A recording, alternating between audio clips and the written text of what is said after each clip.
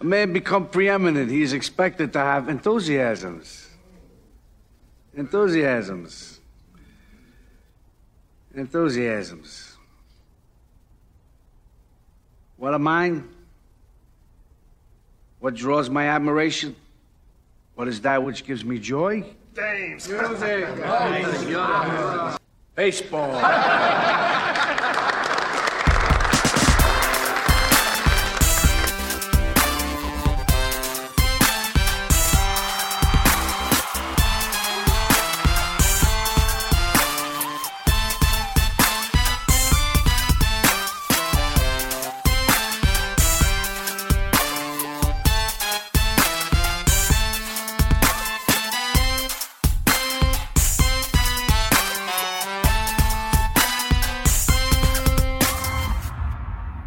Welcome to the Pull Hitter Podcast, your destination for actionable resources and tools to grind your way to ultimate fantasy baseball success. I'm Rob DiPietro, the Dead Pull Hitter. You can catch me on Twitter at Dead Pull Hitter and the Pull Hitter Pod at Pull Hitter Pod. Today's episode, we're going to be diving into the NFBC Online Championship 12-team 30-player Fab League with an overall prize of $150,000, and our guest will be none other than the man who won that overall prize. Before I introduce him, I just want to let anyone know, if you haven't heard the RotoWire podcast yesterday, I was on with my friend James Anderson, and I announced that the Launch Angle podcast is coming back. I'm going to be hosting, taking the place of Van Lee, who did a wonderful job with Rob Silver and Jeff Zimmerman. And our first episode should be out next Thursday, and it will be on the original Launch Angle feed. So if you subscribe to the Launch Angle podcast in the past, it should be popping right back up into your feed as long as you are still subscribed. And I'm super excited about that. Super excited to work with Rob and Jeff, and lots of fun stuff coming up in the future. So stay tuned for everything we have in tow. And yes, I'll get back to my guest right now, Mr. Andrew Geller. What's up, Guild? The champ is here. Remix. The champ is here. The champ is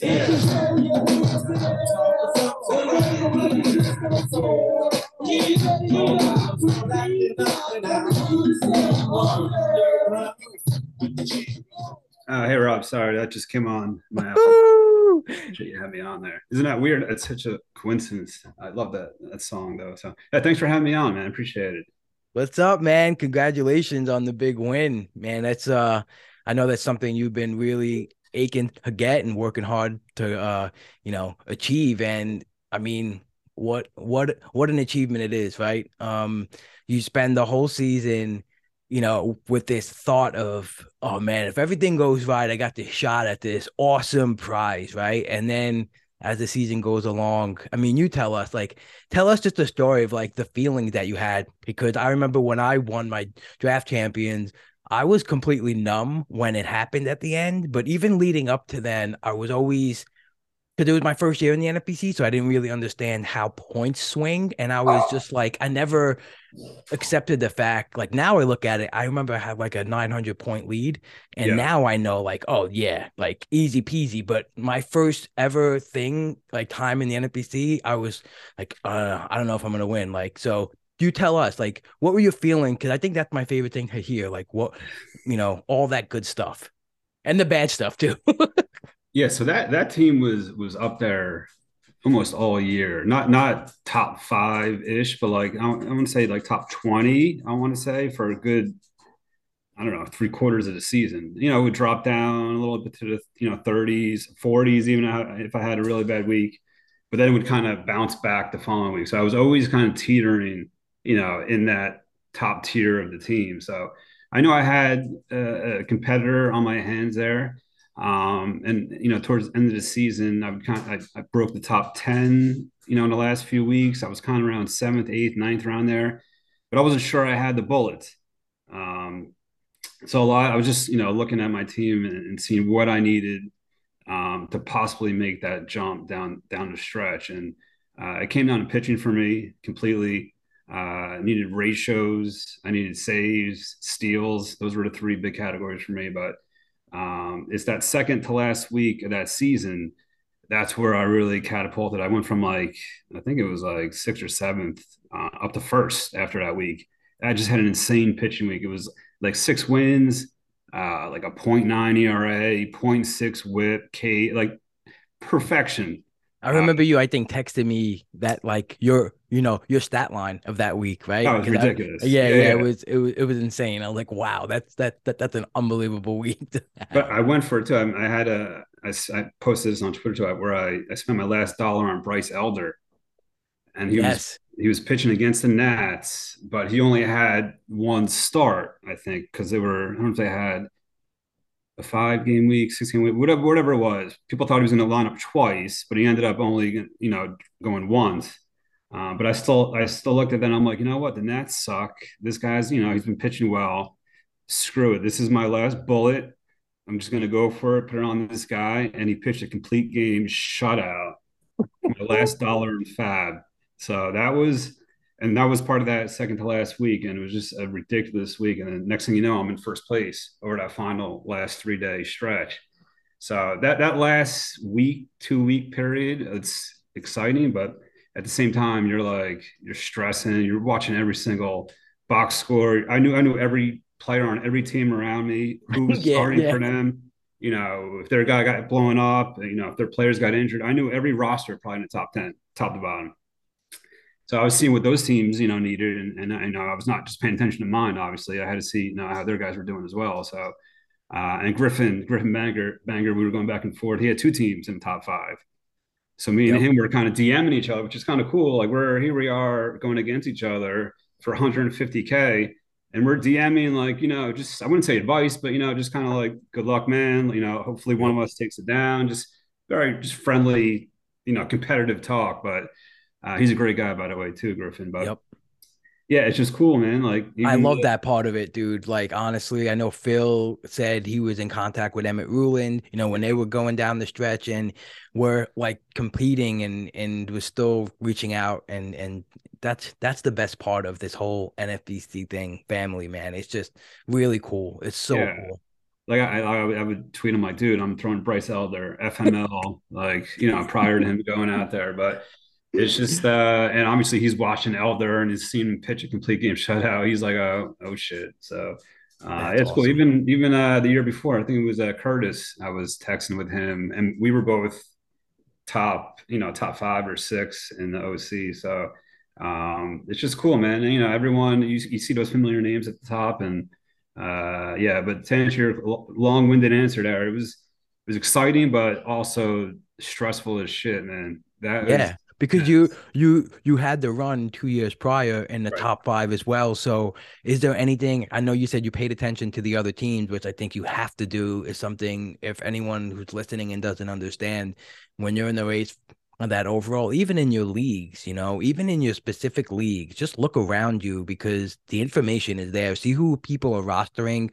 I think that's my biggest thing that I like really, if you take that extra time to say, oh, if I just get I can't move up in saves. It's 6 saves away, but check the teams in front of you because maybe they're throwing only one closer or maybe none, and Right. then it's more realistic. But yeah, so did you do anything different? Did you add anything to like, okay, these last 2 years I maybe didn't look at such and such, but this year I'm gonna do it. I'm really gonna go in.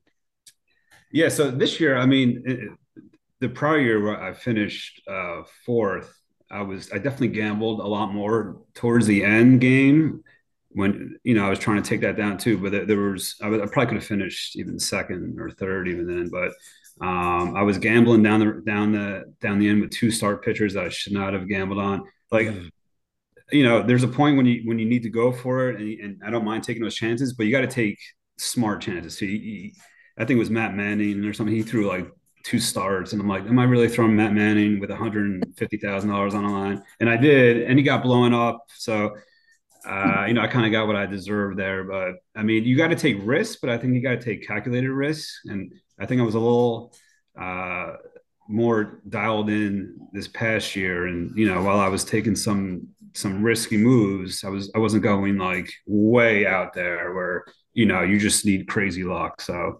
look at matchups, that kind of thing. Look how a pitcher's been performing. and team contacts, all that stuff, lineups, end of the year too. These pitchers like a Bryce Elder, he's facing September hitters on the Nationals. The May hitters on the Nationals suck. So can you imagine the September hitters, the young guys playing. And to me, that was just a money spot, and that worked out. But yeah, man, you got to, like you said before, you got to be conscious of every team around you. And then I remember I was looking at the fab pickups of everybody in contention. Like I was going to their leagues, you could scroll through the fab, and I was seeing what actual pickups they made for their own team. So I just knew who to keep an eye on for the final week or two there. So it puts you in a crazy mind state, man. It's a lot of money on it. It's $350 entry, and it's 150K you're playing for, and it's all the money's at the top. So yeah, it's pretty brutal. It is because I always feel like I'm chasing some like more information after I find the information that I was really looking for. I'm also like, well, then I'll look at this. You're always finding some other angle, like you said with the fab moves. I think it's such a great resource, like that's available to look at, and you just go over there, and I could see who you're picking up. I could see who anyone who plays the NFBC is picking up, and obviously that's not like, oh, I'll look at his pickups and I'll become a better player, but my first main event league, I got smoked by guys like Rob Silver and Gecko and Phil. And I made notes of the fab moves they made, because I didn't see it. I didn't like, what are these? Why are these moves so valuable? And I think you can just extract anything from people who are winning, just to see what are the things that they're doing? Like, oh, okay, it's volume. Oh, okay, this fab is for 2 weeks in ahead for that Thursday, Friday, Sunday double header. Like whatever, all those little things. I think it's good to pick up on that. But, so last year you won and cashed in 2 of your 6 OCs, but you had career 34 OCs. You won 13 of them. So 39%, and you cashed in 65% of them, man. That's freaking fantastic right there. How do you go forward from here? I guess that's my question. Like now you hit that overall, and you have a good record in these leagues. Like, do you actually feel maybe not pressure, but just like something in your head, like I'm just like more hungry now, than you were previously? I don't know if you have that feeling where, I think maybe, I've heard you on podcasts. It seems like you're still thinking like that. What else do I have to prove to other people? Right. I hear that like kind of tone. But I'm like, what do you think you have to prove to yourself going forward? Is there anything you need to do? Shit. I don't think I really have to prove anything. I don't know. I feel like as far as this contest, the 12 teamers, I just I have a feel for that format. Yeah, you really do, man. Yep. I think just building rosters, team construction, it just flows for me, and I could just spot, obviously, for big teams too, you do need some luck in these drafts where guys fallen where they shouldn't have fallen, whatnot. But yeah, it's just a feel I have for this format. I think there's a way to capitalize on some of these players and value that drops that other owners aren't really paying too close attention to. Last night, perfect example of that too, with Jordan falling to 19.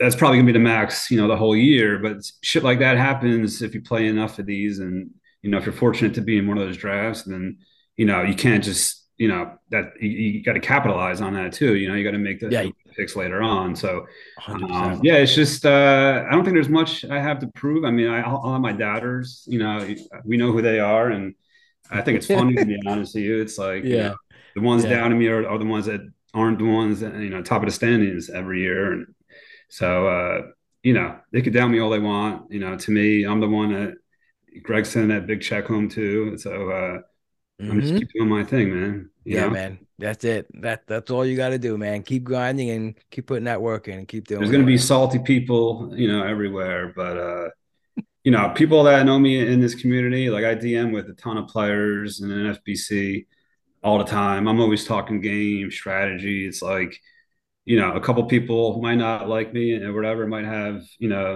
different views of how I am with people. But I think if you ask a number of people in the NPC that actually talk with me and conversate, they would tell you probably I'm a pretty good guy. And, we definitely enjoy talking game. Maybe some people just look at the Danny Dimes photo and they just don't like Danny Yeah, Dimes, and then they associate with you with Danny Dimes. dude, I I don't think like this guy. no, I think that you struck on something there because I do. I was thinking about that not long ago. I was looking at it and I'm like, you know what? I was talking about this on another pod. I think it was a football pod actually, but I think people that don't know what he looks like or who he is, they think that picture on my avatar, and they don't know what Daniel Jones looks like. So I think yeah, with the persona, with the bravado, and the cockiness, but I do it in fun and whatnot. But yeah, they put that picture with the persona and the tweets, and it's like, F this guy. But There's some people who are like straight bags of shit on Twitter, and you can tell even with any semi interaction with them. yeah, But then like text people like the first time we started talking, I'm like, this guy's cool as shit, this guy, yeah. the There's normal honestly, guy he was just having a little fun on Twitter, and some people can't take the heat, and they get all pissy about it. there's one guy who has a real issue with me, and we know who that is. And I think he's got issues with himself more than anybody else. But it is what it is, man. Like he could keep on, being salty, and I'm gonna be smiling over here. So Absolutely. So let's talk about that overall winning team. You had a 90th percentile in 5 categories and only below 80 percentile in one category, which was saves at 74 percentile. And I know you said that you had to work up on saves. So I guess I've heard you on some podcasts talk about how you built such a strong team. Just, if you could just give us a tour through like what you hit on well, and also what you grabbed on the wire, if there was a player in particular that really made that jump for you. yeah, so I remember we had that big discussion in the offseason with closers, like team early Yeah. closers. Yeah. And I wasn't on that team, and I was pretty vocal about that. But and I still believe that, especially in these overalls. It's like, you have to hit on guys late, if you got to separate yourself from a number of these teams. So I got Romano, I think it was round 8 in that OC. I think I took Corey Knable a couple of rounds later, and then spec closers, late teens. But really, he was my only closer, Romano, for the entire, like, legit closer one. So, and I was talking to Bubba about this too. Is like people say you can't spec or you can't fab saves. You can fab saves. People just don't want to, right? Yeah. I mean, they're there every year. You just got to do your due diligence, and you got to. In 12, they're a lot easier for sure. Oh, 12s. Yeah. Definitely 12. I'm talking here, but Yeah, 100%. Right. I think that's saves. I'm sorry, but I think that's the misperception. Is like most people talk in I guess either 15 or 12 team terms, and they don't specify. And I think just that small, I think I even said it in that thread, like, oh, like there's just a little miscommunication on what league we're talking about, Oh yeah, we could get into that too. Huge differences between the 12 and 15. But yeah, just for the 12s, I'm saying, like, especially closers, they're always available there, whether it's June, July. You get them for a few bucks here and there because you have teams dropping out of the competition. And then They're you not also even get a bidding on. team that like has too many saves, right? And drop a guy. Like I did that. I had to do that in one of my leagues. I took a look behind me and made sure, like, okay, can I drop this guy and it's a decent closer, but I just had too many saves. I needed other spots. That's another thing too. Teams that don't need saves might be the teams that have money and aren't, they're not bidding on closers anyway. So the Right. longer, the further you get into the season, closers will become cheaper, rather than, bidding or spending 400 in April. You might get a guy that's going to give you 9, 10 saves in June or July for $10. And that's what I did on this team. I had Leclerc, I had Kennedy for a little bit. Who Sir Anthony, I think, was on this one for a little bit. I was just rotating guys in and out. Mm-hmm. Just managed to get to that level that I needed to get there. I wasn't elite in saves by any chance, but it was enough to contend there. But for this team, I think steals was like the major catalyst here. I was for this team, I was way behind. I want to say like in June, I was probably like 600 points in the standings. It was the only Wow. category I was like super, super low in. So I knew right then and there, I'm like, if this team has any chance to contend, not only do I got to pick up speed, I got to do it, before a lot of my teammates, I'll pick up a lot of these spec guys, Bubba Thompson's, Tyro Estrada was a guy I picked up cheap. And just, Tyro. yeah, O'Neal Yeah. Cruz, who I stashed, just waited for that speed to come. And, sure enough, once I added a few of these guys, my steals took off, and next thing you know, come end of the year, I was like elite in steals. But that was definitely the catalyst for that team to win it all for sure. If I just sat there and I didn't do anything about this, steals, or I didn't put a lot of effort into researching these speed guys, there was no way that team was winning it. Right. And then because, then you have to look at the flip side of it too, right? What am I losing anything by adding Bubba Thompson? He's not a surefire thing in a 12-team league to, really like add his worth in the other stats. So you have to But yeah, also think yeah. about that, The good but thing though on that team too, I had a ton of power. I see So that in your it overall gave me percentile. Yeah. that flexibility to, okay, I had Alonzo, I had Goldschmidt, a bunch of power guys on there. So I was able, it gave me that flexibility to, play the Bubba Thompsons a few weeks here, a few weeks there. So, it took a while, it took a good 2, 3 months to get up there in the speed category, but that's really, you need to be in these 12 teamers in the OC. You need to be across the board. You need to be competitive, right? You can't have Yep. one dumpster fire in the category because you're not going to win it all. Absolutely. And I know you mentioned Goldie and Alonzo. I've heard you talked about it on pods that, the Goldie pick was something that, you know, that you didn't have to do, and maybe might have hamstrung you flexibility wise through the draft, but you were saying like it's just too good not to pick him here.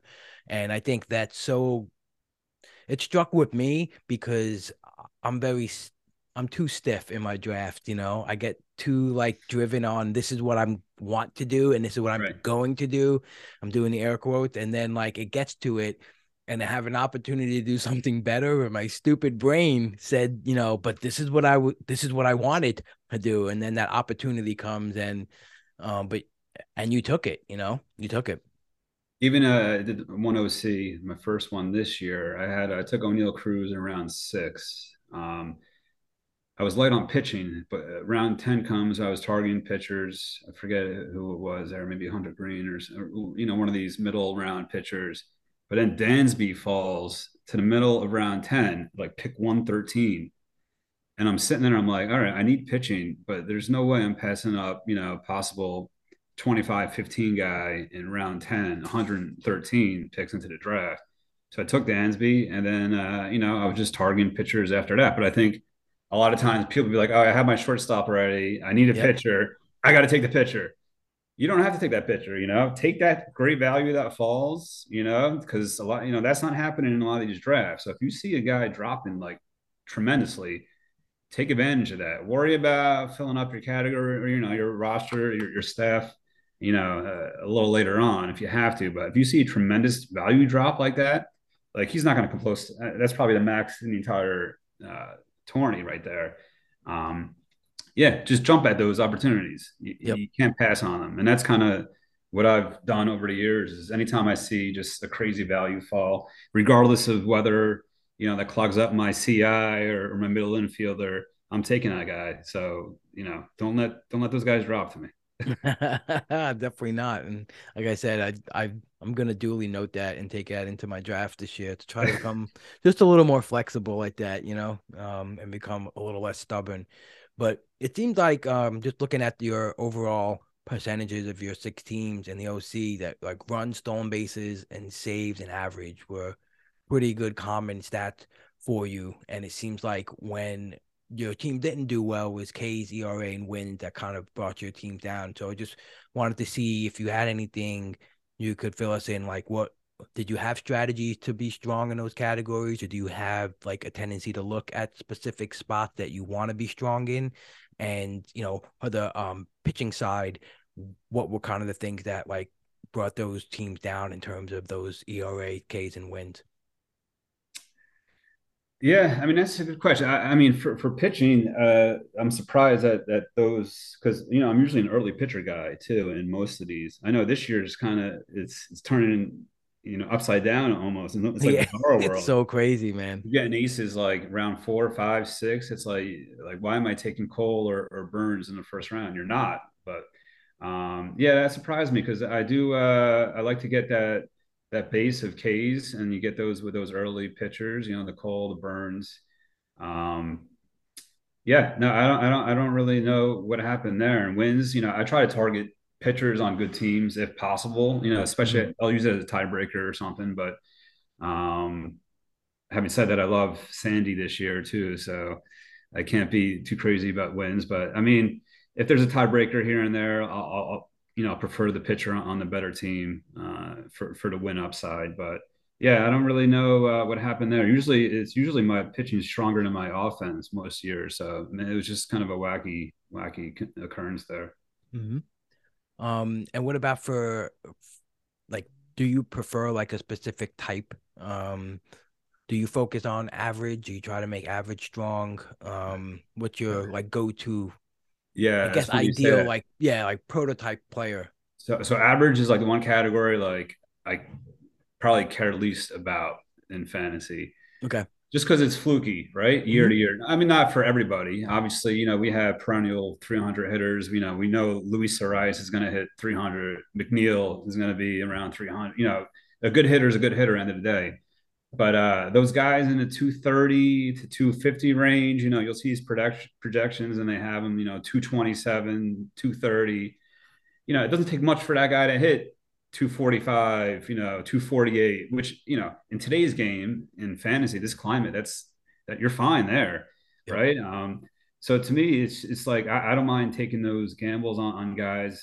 One guy comes to mind is Adolis Garcia from last year. Yep. I mean, that was the concern everyone had, and he was going to be an anchor and a batting average, and he dropped like crazy far. I know he was coming off the one season only, but he had the power, he had the speed, but owners were just deathly afraid that he was going to sink the team in batting average.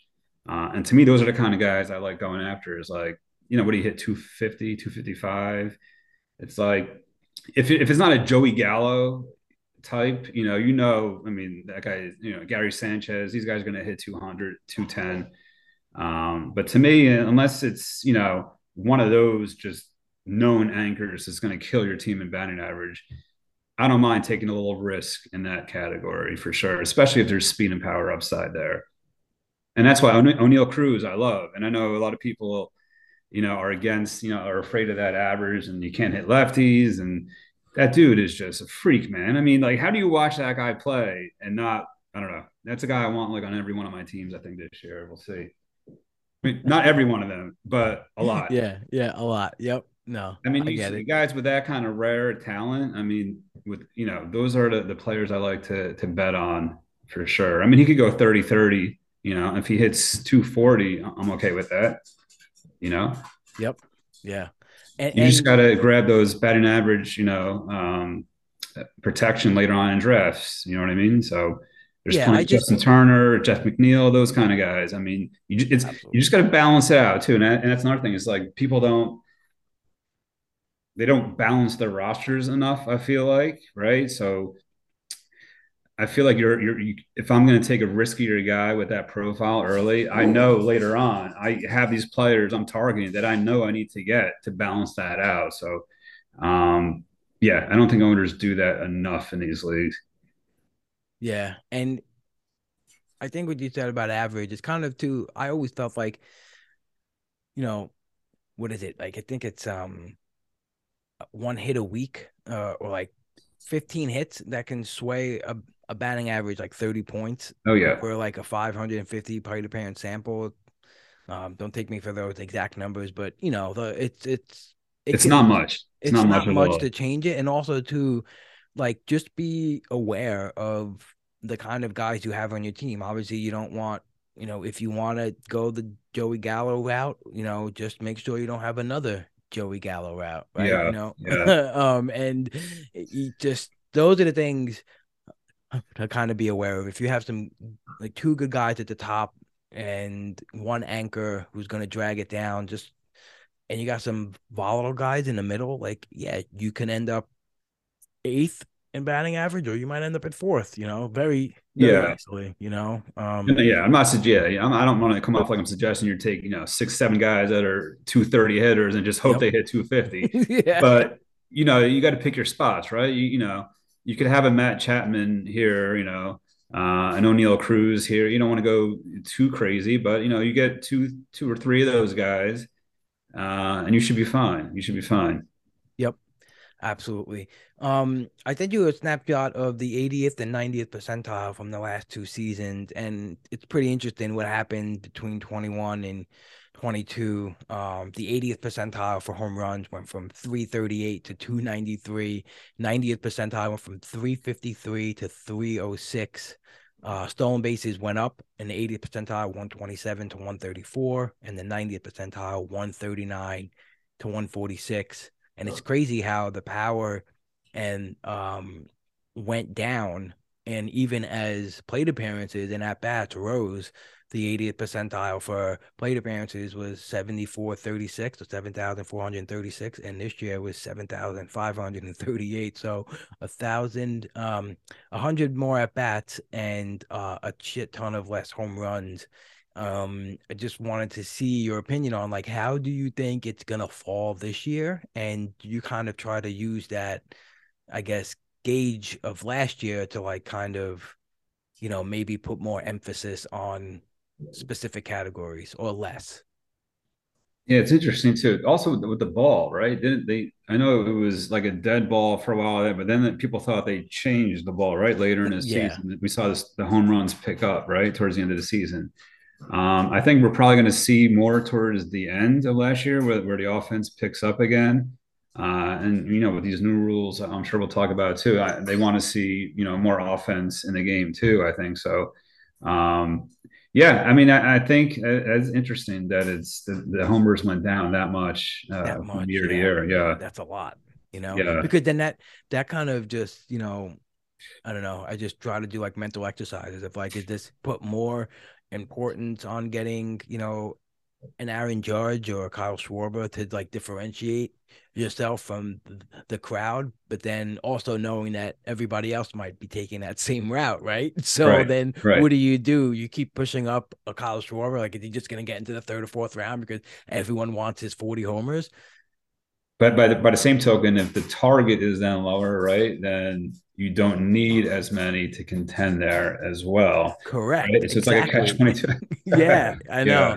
Yeah, it's just I mean, it just adds another level to it of our fantasy baseball, pursuits. And like you mentioned, that the ball, it's just, we won't know, that's the right? we thing. we Yeah, don't know, and it could just change everything. We're assuming, I know it's going to be the same ball, and now we went from COVID year, and then okay, the projections or the skill sets on guys changed, and then it's like, okay, but now we have to see what happens in 2022, because now they've had a full year of of at bats and rest and a normal training thing. So how are they going to do this year? And now it's like, oh, there's 4 new rules. It's like, it's just adding more and more layers to, I'm kind of, I'm definitely aware of what's happening, but, like, I don't have something that I could punch into a super computer to give me the answers. yeah. And in moments like that where I'm just like aware of it, and I'll take note of some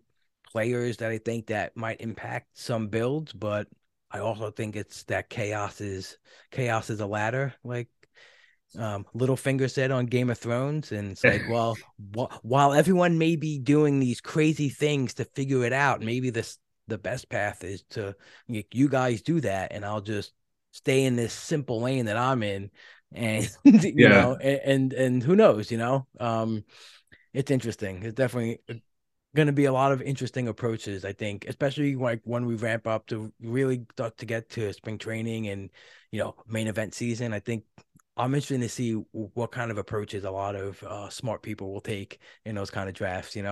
We might see some builds that we never seen in previous years, which is really, really all fun. You're gonna see like 10 pull lefties in a row for one owner just playing that whole shift. no Yeah. shift rules and, and stuff like that.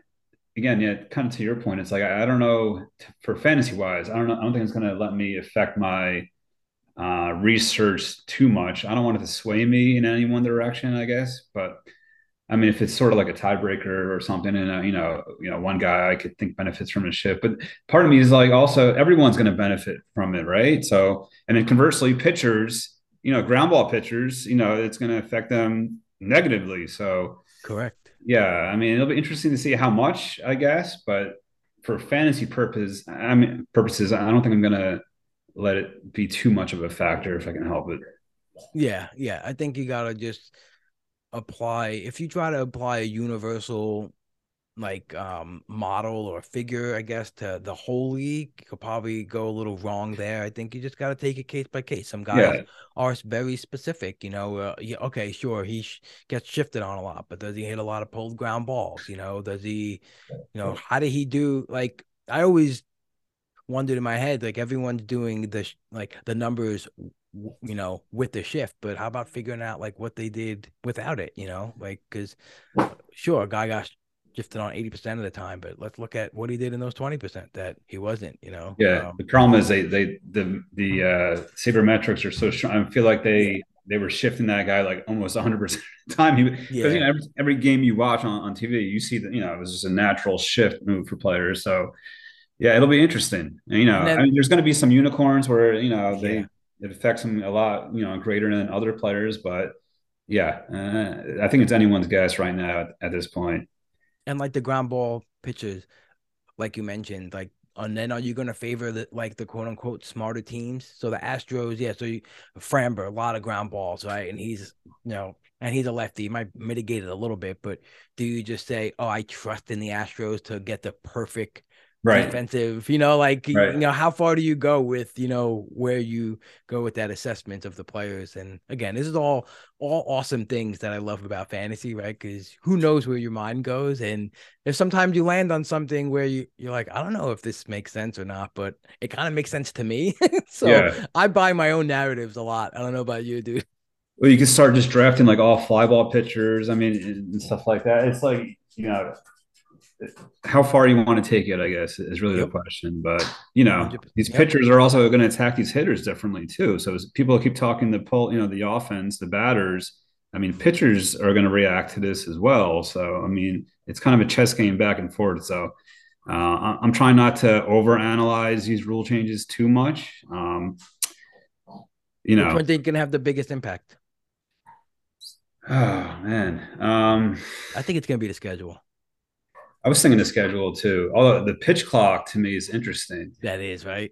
because there's a lot of pitchers out there. Cole comes to mind, who's like a maniac, like mentally. It's like now you're putting a pitch clock on this guy. I mean, he's got he needs to be in like a perfect mindset. Like every start, any like little like disruption, like his whole game is off. So to me, a guy like that, even though he's a veteran, and it's like it's going to be interesting to see how he deals with that kind of stuff. And pitchers that normally take a lot of time, is that going to affect them? Their delivery, their mindset. So to me, that's interesting. Is the pitch clock. The bags, I don't think is going to be too crazy, right? Like I don't know. I mean, if you could steal a base, if you're a good base stealer, you're still going to be a good base stealer I regardless. think so. They say, I hear a lot of people saying, there's a lot of quote unquote bang bang plays. And yeah, sure there are, in 4 inches, doesn't sound like a lot. But I think it's gonna make a little bit of a difference. I mean, because I always say how those stupid mitts make a huge difference too. And they slide in with the 14-inch long mitt, and you're like, Yeah, wait a minute, is that the mitt that's safe or is that his hand? right. I always ask myself that question: who is safe, the mitt or the hand? Oh man, it drives me nuts. But I had on Jeff Ponce, who works for Baseball America, on. He was talking about the pitch clock thing, and he was saying how like a lot of pitchers have a tendency to like kind of drift on the mound, or even people in general. And he thought like he saw a lot of pitchers do better because they had less time to really worry about anything else. They stayed like centered. They got the Okay. ball took a deep breath, got the sign, and threw, and they stay more in the zone. And I'm like, oh, you know what? I never thought of that. And that's kind of interesting. So pitchers can just find, I guess, that because, and it's also on the flip side too. Like it's also the batter that has to feel that pressure. Because now, like, what if you face Kenley Jansen like 15 times, right, or 20 times, and his tendency, but now you get up and you don't know when he's going to throw it. He just steps and throws. Like, oh, wait a minute, that's a different, that's a different approach. So it's going to be interesting. Yeah, no, definitely. Yeah, that's true though. The other side of that coin is, it kind of maybe takes away some of that mental pressure that some of these guys feel, right? And they're saying, all right, just get it and throw, and we'll see. Like I said, it's like everyone's going to wait and see how this all plays out. So it's going to be so cool, man. Yeah. There's going to be a lot of underreactions when it starts and a lot of overreactions. Right. Oh, yeah. Someone's going to steal like 7 bags in week 1. And then every stolen base guy that pops up is going to be coveted. And it could be just like a random thing or, people getting used to it. And that's the thing, right? So, okay, so how do we react in that first month or week? Right. Is it just because they're all getting used to it, or is it the way it's going to stay? It's so cool, man. Yeah, I think for the good base stealers, right, the guys that are stealing a ton of bags, I think it'll help them even more, right? Because they're just going to feel that confidence to steal. The guys that aren't, that are the 5, 6, 7 steal guys and aren't good base runners or whatever, I don't think they're going to all of a sudden be like turn into 20 steal guys. So I think it probably helps the elite, the upper echelon of base stealers, than it does the lower. If I had to think so. I think so, because as much as you might say, well, there's more of a buffer for them to go.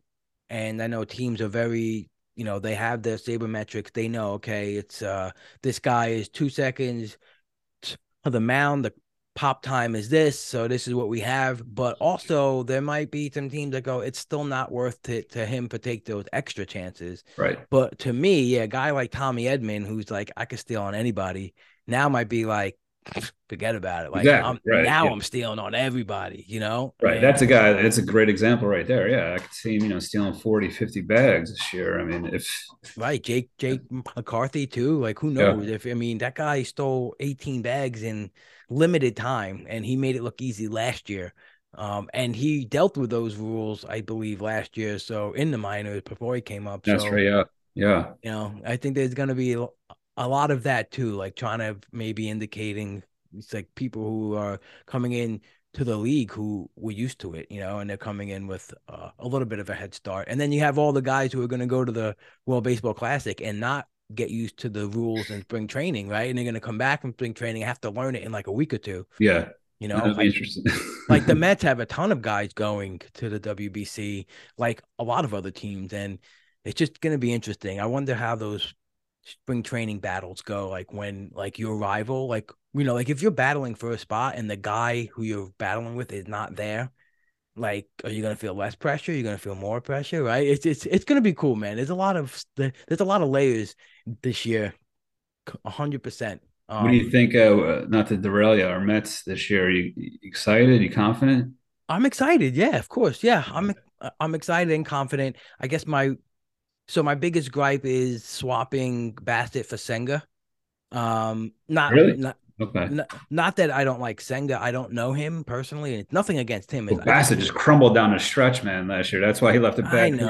I know, but I guess I mean, he also really was locked in for a lot of the season too. He was really good, and I just like the way he meshed with Scherzer and DeGrom. He just seemed like he was on their level, like always. He's talking a good guy, with them. good clubhouse guy, yeah, 100%. And I guess too, any guy who gets smacked in the face with a line drive and comes back with the balls he did, like I kind of like those gamers. Yeah, no, I definitely liked. He was a likable guy. But if he lands us Ohtani, then everything is moot because I think that's the extra bait. I think it's let's get this guy. He can be really good, and B, maybe he can help Ohtani come to New York with a little bit of leverage. Like, hey, come, let's go, let's do it. I heard something that somebody was saying, or Reddit maybe, where if they sign Ohtani, right, the tax on that it would cost him on top of his salary, let's say it's like $50 million a year, the tax would be like $100 million or something. So he'd be paying 100 per. 150 million for Otani every year, basically, just to have him on Jesus. the team. But They'd sell Stevie out City Cohen, Field though. They set out City Field and oh, he's a Met. Hunt, lock it up. lock it up, Oh, baby. he's 100% a Met. There's no doubt in my mind. So, No, him, Lindor, and oh, I and can't Polar wait. Bear. Oh my God. And Nimmo. They got to extend Pete too. So They do have to extend Pete. 100%. yeah. 100%. That needs to be done sooner than later. And I saw some comps with him too. I thought it was pretty low because I guess they were comping him to whatever Olsen got. But yeah, because when you see what Judge just got, and then you saw for Pete, it was like 210 million over like 6 or 7 years. I'm like, for Pete, that feels low. he just seems like the type of guy too who'd be like, I don't care, guys. I want to be here. Like Yeah. he'll take not one for the team, he'll take five of the team. No, I'm serious. He's like, and I'm not saying anything about those other guys like Judge or anything, but Yeah. Alonso, I mean, we've been following him for a long time. The guy's just a standout human being. Yeah. You could tell that I think he loves New York. He loves Oh, the loves attention it. and Yeah. he wants to win. And I wouldn't doubt that he'll give a good discount, if not like, the super brave discounts of like the cheaper Right. guys. Right. But Right. I think he could stay in a zone, like in a section where it allows them to, if he goes up, I bet you that he says, if we got to go in Otani here, I'm willing to work around that or anything. That's Pete. I just think that's personally what he would do. Or Steve Cohen's just like F it. We're F it. You $15 can get billion. that too. Yeah, What do you want, Pete? Here's your blank check. it So doesn't matter, right? Absolutely. One quick thing before we move on to the next topic. With the 80th percentile stuff, I also noted that like innings pitch went up, as did Ks and wins, which is interesting because like more of the innings pitched are moving to relievers, from starters. And I just wanted to see like your opinion on why you think that those kind of bumped up, per se, with like less pitchers going longer in games. So you think that teams are rostering more pitchers and they're just like starting better pitchers on their teams? Or I mean, it was a pretty hmm. decent jump, the K's, the 40th, the 80th percentile. Yeah, the 80th percentile dropped, but the 90th percentile went up, which is pretty interesting. What do you think that is responsible for that? That's interesting because I would have guessed the opposite, to be honest, right? Because like Yeah, all the starters now are going, 5 innings, maybe six for the most part. You have your like unicorns like Sandy out there. But yeah, that's interesting to me because it's rare you see a guy go into the seventh, eighth inning, of these games.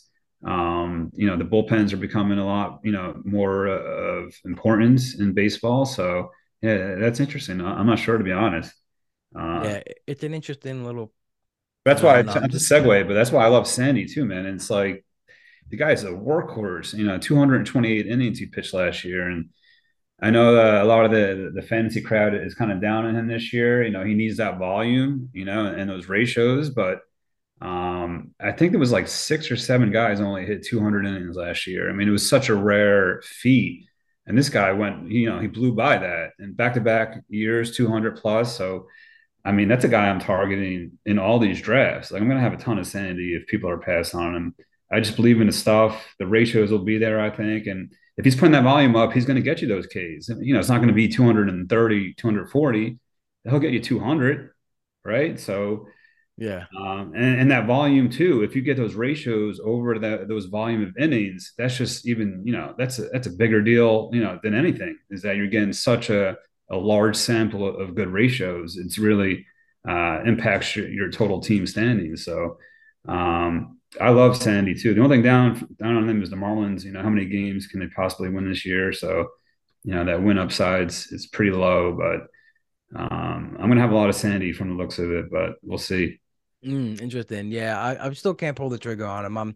I'm still a little concerned about the K rate, and also too, But if I've he's heard, pitching so many innings, so but you I need think the innings. So, yeah, I think the concern is, and like, is the expectancy that he'll keep working deep into those games all the time. Because Right. even if you shave off a third or two-third per inning, and that's with Sting's going extremely right, like he did, keeping up his strand rate, keeping up Right. everything. Yeah. He's completely beaten his estimators 100%. And maybe he's just that guy like who can do that. But I think just Rice is another guy like that. Yeah. I yeah, mean, they always yeah. beat the projections. Yep, and yeah, I mean that's just another whole thing with the Dodgers. They're like they control BABIP so great, and I don't know how the hell they do it. I've heard Saris try to break it down. He can't break it down. So if he can't break it down, I can't break it down. I know that for sure. So but it's just Bueller was the same, right? Walker Bueller also. Yeah. It's yeah, interesting. Gonsolin. Yep. Yep. But that could be a shift thing, or who not? Who knows? But again, it goes back to my whole thing about the best analytical teams. They're gonna be the first ones to find the edges in these new Right. rules anyway. Right. 100%. So, what is your best advice for anyone just getting into a getting to an online championship, 12-team league?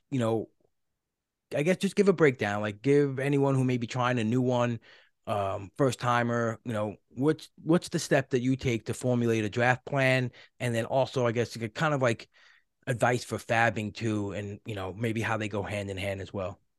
Yeah, sure. I think my advice too is I never really go in with a set plan in any of these drafts. I kind of let the draft dictate, to me, how I build my team, and I kind of react off of that. So I feel like a lot of owners go in there with like a mindset, oh, I need this by this round, I need this many pitchers, I need my first baseman locked up. But I don't do any of that, right? I mean, I have my projections I use. I'm tracking my categories, my stats while I'm drafting and whatnot. But yeah, you want to be able to react, very quickly in the draft room. You want to be able to understand the owners around you, what they need around you. Um, sometimes you might have to gamble in the draft, pass on a guy that you might want, just to hope that he comes back to you like in the next round, right? If you might need to fill another need. I feel like a lot of times owners just see a need and they go, boom, I have to lock this guy up right here, right now. But you can possibly get that guy at a later cost, right? Better value. So, yeah, I would just say don't go in there with a set plan. Balance is always like primary for me. I'm always balancing out my rosters. If I'm heavy in one category, I'm adjusting on the fly, to where I need to pick up the pace. Um, and yeah, and like I said earlier, is like if you see values that drop, regardless of position scarcity, or where you locked up positions on your roster at that point, take that player, take that because that player could be a difference maker, and you'll have to adjust later on in a draft. Worry about that later. So, yeah, just kind of take what the draft gives you. Definitely have your targets, right? I mean, there's some guys I don't just, I'll jump guys in ADP if I really think they're mispriced. So it's not that I'm just waiting for guys to fall. There's definitely targets I have going into drafts. But at the same time, you got to be mindful of everything going around, around you in a draft room, and just don't be so tunnel vision on your own team, right? Mm-hmm. See what other teams need around you, see what they don't need, and then kind of use that to your advantage if you can. Absolutely.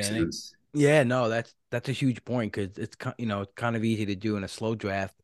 When you kind of come up and you're on, you're picking before the wheel or a little bit, and you see, all right, well, these guys have this and this, so I'll go this way and hoping to get that. But then that also can bite you in the butt too if you don't go get your guy, if you try to get too cute, because then you'll have a player like you who says, I don't care if I got Alonso, I'm going to pick Goldschmidt. And then your whole plan goes out the window.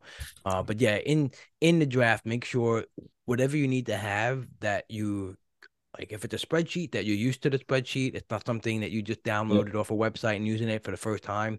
Like make sure if it's yours, you know exactly where to go for everything, and keep it streamlined in the draft for sure.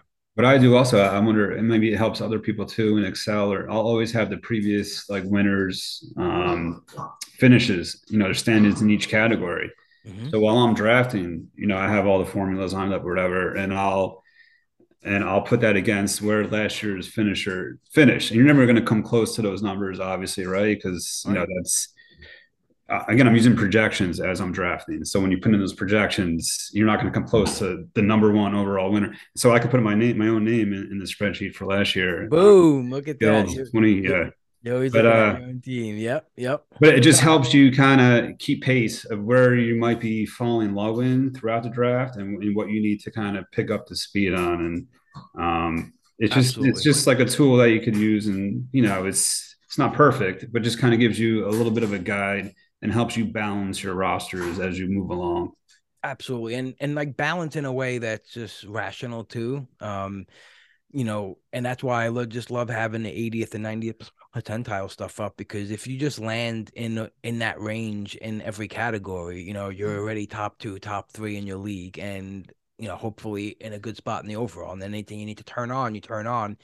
But it's also too like if you're 22 home runs away from your target, it's not like, oh, I'm looking for this 22 home run guy. Right. Yeah. Like it's mostly for if you have 3 spots left on offense and like you'd like to get to 120 steals and you're at 30, you fucked up. That's right. What it's mostly for. Like to see the red flag, not to see the, oh, I need to really like nail this last 12 RBIs. No, it's to really early in the draft and you're 7 batters in out of the 14 when you're like, oh boy, yeah, I need to do something. Right. It'll help, point out the glaring like weaknesses for sure. And even like in season 2, I do a lot of tracking against the overalls, more for like fab pickups and everything, but I'll track every team of mine, every category, and it's all coded, red and green, where I'm trending in each category and, against the overall leader. So I want to know where my team really needs to pick up the pace. Because it's one thing in season in your league to pick up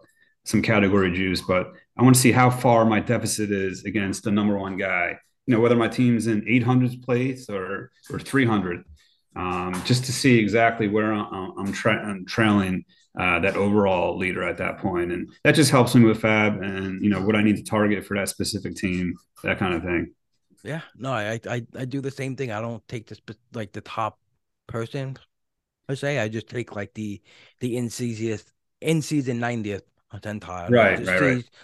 It because I think both approaches are pretty much the same. I mean, unless someone up at the top is really kind of weak in something, which is kind of probably won't happen. But like you had a 74 percentile in saves, so maybe that's not a true indication of what you need to get to. But it's still a baseline of understanding how do I put together this team that can win that much money, and I think it's important. And then in season 2 it's huge. Like put together like that's a great tab on the NFBC, that team stats tab. You can yeah, man. Like there's so much stuff on the NFBC that you could utilize, and you hit that drop down on stats, you go to team stats and you get per week stats, you can get year-to-date stats, you can get your bench stats, you can see what you left on the bench every week. You can see everything, which is really amazing. I love that part of it.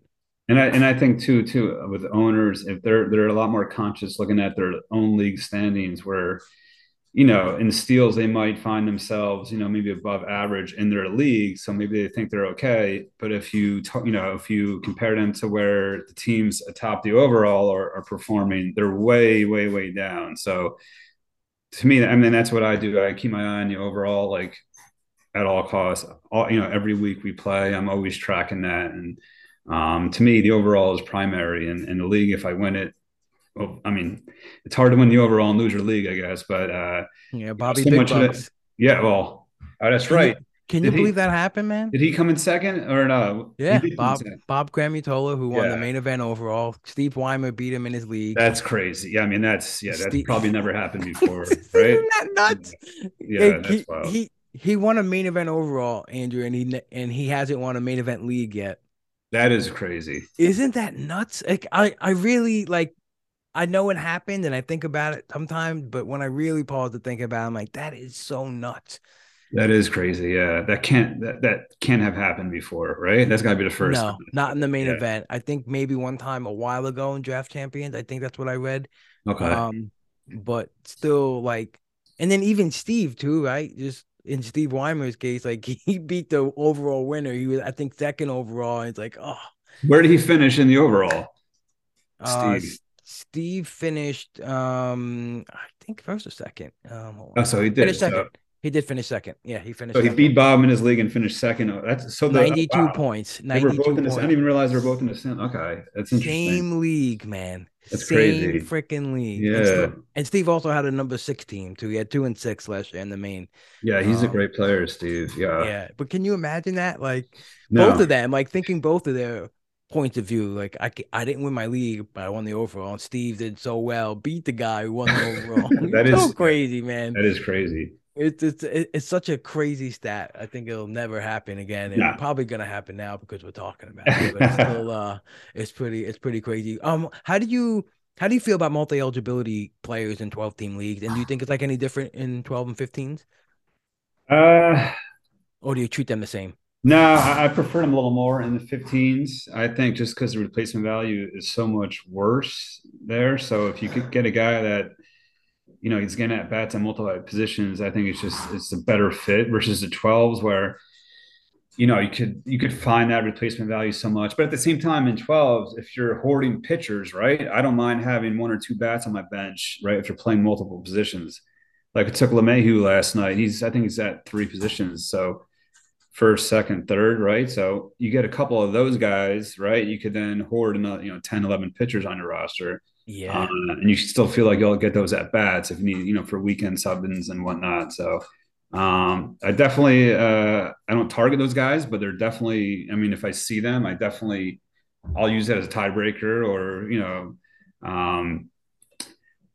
for sure. Yeah. If it's a guy that, if they're that close together for me, I'll definitely take the guy that has more availability position wise. I had like Wilmer Flores, he wasn't great, but there was weeks where I kept him on my team because he had like a decent schedule. And just like you said, you have a guy who covers first, second, third, and you like, you know what, I really don't want to drop this decent pitcher, because you could stash an extra guy, an extra guy. Just yeah. I think that's where they come most. Well, I took Harper last night in my OC, so I'm already playing with 1 roster spot short for whatever 2.5 months. However, he dropped so far though. I was tweeting with Zach today.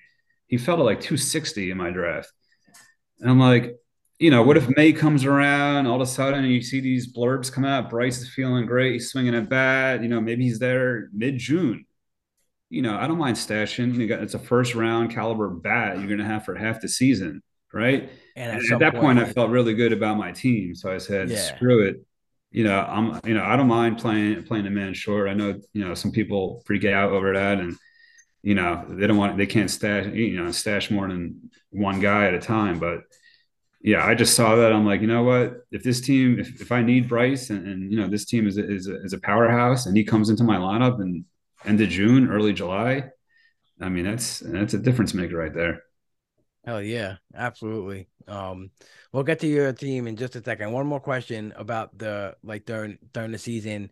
Tell us your fab approach, your fab strategy. I know you've always talked about don't be afraid to spend early and get your guys if you feel like. I know you usually give the Julian Merriweather example. Yeah, that's my example. That's your go-to thing. That's my go-to. No, but I like your style of don't be afraid to spend it if you think it's gonna help you, right? Yeah, that's essentially it, man. It's like, these overalls are so top heavy, you're aiming for that top prize. And to me, fab money, like the majority of the fab money we spend, how much of it is wasted, right? End of the day, I would probably say a high percentage of guys you spend fab on don't even produce, or they don't end up being difference makers, I should say, rather.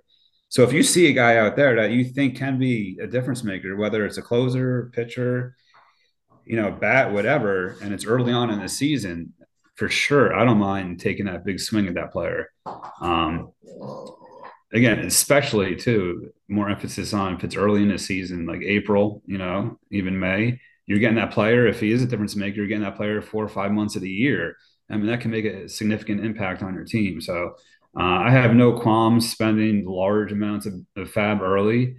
and just kind of managing it the rest of the season. You got to be a little more sensitive on your buys as you move along, and a little more cautious rather. So, but yeah, I mean, it can be done. I'm not saying drop $900 on a guy in May, but if you see a guy, you want to go 40, 45% on, even maybe a little more on bat, and just to secure getting him, I'm all for that, man. I don't mind wasting $200 in fab if I get my guy. Absolutely. Yeah. And like I even kind of have like a couple of things I'd like to implement this year in terms of, even if I really like a guy, right? I think my example would be like Vinny Pasquantino last year. I loved him, and in every fab league I went too high for him. I guess I got him, but I paid, like, overpaid in some leagues. But it also got me thinking, like, how I should just try to like spread that out. Like, maybe prioritize a team where I really need him more and make that the like $200 bid, and then maybe one where it's just like a luxury ad, but it still would be nice, and maybe that one would be for 70. Like, just get a little more smarter across the board. But I think you touched on something there, not to cut you off. See, I think if you're in a good place in the tournament and you feel like you don't need a guy, and you kind of drop that bid. See, to me, I still want to bid pretty high on that player, because we have a long season, right? Things happen. It's like you feel good one week, fast forward 3 weeks later, you're sitting like ninth in your league. You know what I mean? You're like, oh, why didn't I bid on him at that time? Because I felt good about my team. Well, baseball, fantasy baseball, the climate changes so much in your league, in season. So, even on my big teams, really, especially on my big teams, if I see a difference maker, I'm going just as large as I would, on a team in 11th or 12th place. Yep. That's just absolutely my. No, that makes sense. I'm doing like more in the sense of, just because, like, if the guy doesn't hit, I guess, per se, like, if like Vinny P wasn't good at all, Right. I would have been really screwed across all teams, rather than maybe take, some like Gotcha, lesser risk on other teams. But so let's talk about your OC last night. Is this your second team of the year? Yeah, my second team. Yep. Yeah. Second team of the year. So you started off here with Tucker, and this is from the 4 spot. No, this is from 6. Oh, it's from 6. Okay, so Tucker fell to 6. Jordan, JTR, Josh Hader, Dylan Cease is your first starter in round 5. Adolis, Joe Musgrove, Sally P. Love the puck. I love the double catcher. I had this combo of catchers on I think my 17th overall team in the OC last year, and it's just great. You don't have to worry about a damn thing all year. And that's the thing too, kind of what I was saying earlier, is I'm never really a 2 catcher guy, especially like in the top 10 rounds. Like, I'll take an early one and kind of just wait it out, for the end game, or even, into the teen rounds or whatever. But again, Perez, Sal, he pick 91. I mean, to me, I was sitting there, I'm like, there's no way I could pass this up right now. And so I took him, and I had 2 catchers and 3 outfielders in my top 8 picks. So, again, you just kind of got to adjust on the fly and be able to take that value when it comes, and just adjust and react from there. And I thought I was able to build a pretty nice unit overall, even still. Absolutely. I guess so. What I was looking at your team, and I was actually maybe a little surprised at, though, is like how many closers you took. You took 4. I mean, especially after getting a guy like Hader, and then you followed up with that later with Alex Lang, Dylan Floro, and Craig Kimbrell. And Craig Kimbrell was late. Well, that's the thing. I wasn't planning on Kimbrell at all, but I mean, round 28 in these. I mean, if he gives me 10 saves, that's a money pick right there. I mean, he probably starts the year as the closer, is my guess, until he face plants and they throw one of these other guys in there. But yeah, I didn't intend on taking 4, but at that point, it's like, and my second and third one are pretty dicey guys. So sometimes I'll do that if I feel like, I'm a little dicey at the closer position. I'll grab, a third or fourth spec guy just to, roll the dice on. Even if they kind of just start off the year as the closer, maybe not really, keep it, but at least you're starting off with a bunch of closers. Yeah, I just didn't know if like it was worth like, just striking one of those guys for another position player, or something like that. Yeah, I thought about it. It's just, Alex Lang, I think he's the guy, right? but he could I'm easily be not the guy. I'm So not so sure for on Alex February Lang. 1st, I I know just you're like, and it's nothing against him himself. I don't like that cost for him right now. I think it got a little too wild but on him. who else is closing in Detroit though? I mean, he's the guy, isn't he? I mean, I talked about They this usually on my go with the set closer there, right? They I rode Soto. I mean, well, not really. I mean, Hinch 2 years ago, like, never really announced who he was doing to, and they didn't really always go to Soto, right?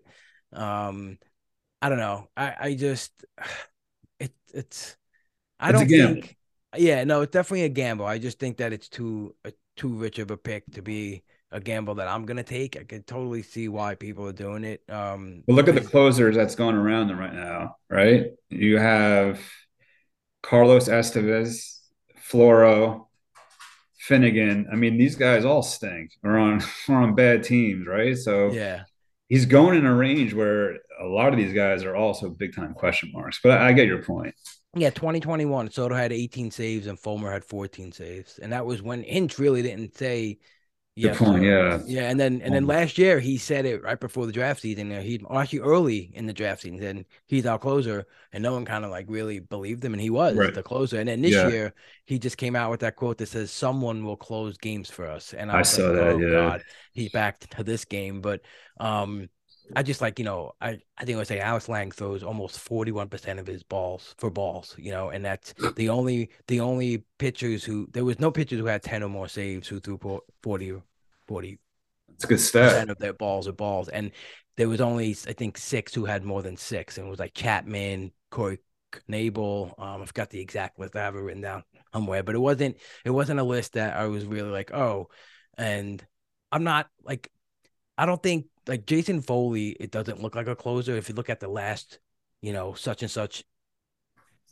stretch of his month, it doesn't really look phenomenal because he's not a strikeout guy. But it's crazy. I was just doing a deep dive on him, and on August 19th, he started throwing his slider with like 10% more horizontal break, so 10% more sweep, and he started striking out guys with that slider. Like, he struck out 5 guys on the slider after August 19th and only 5 before that.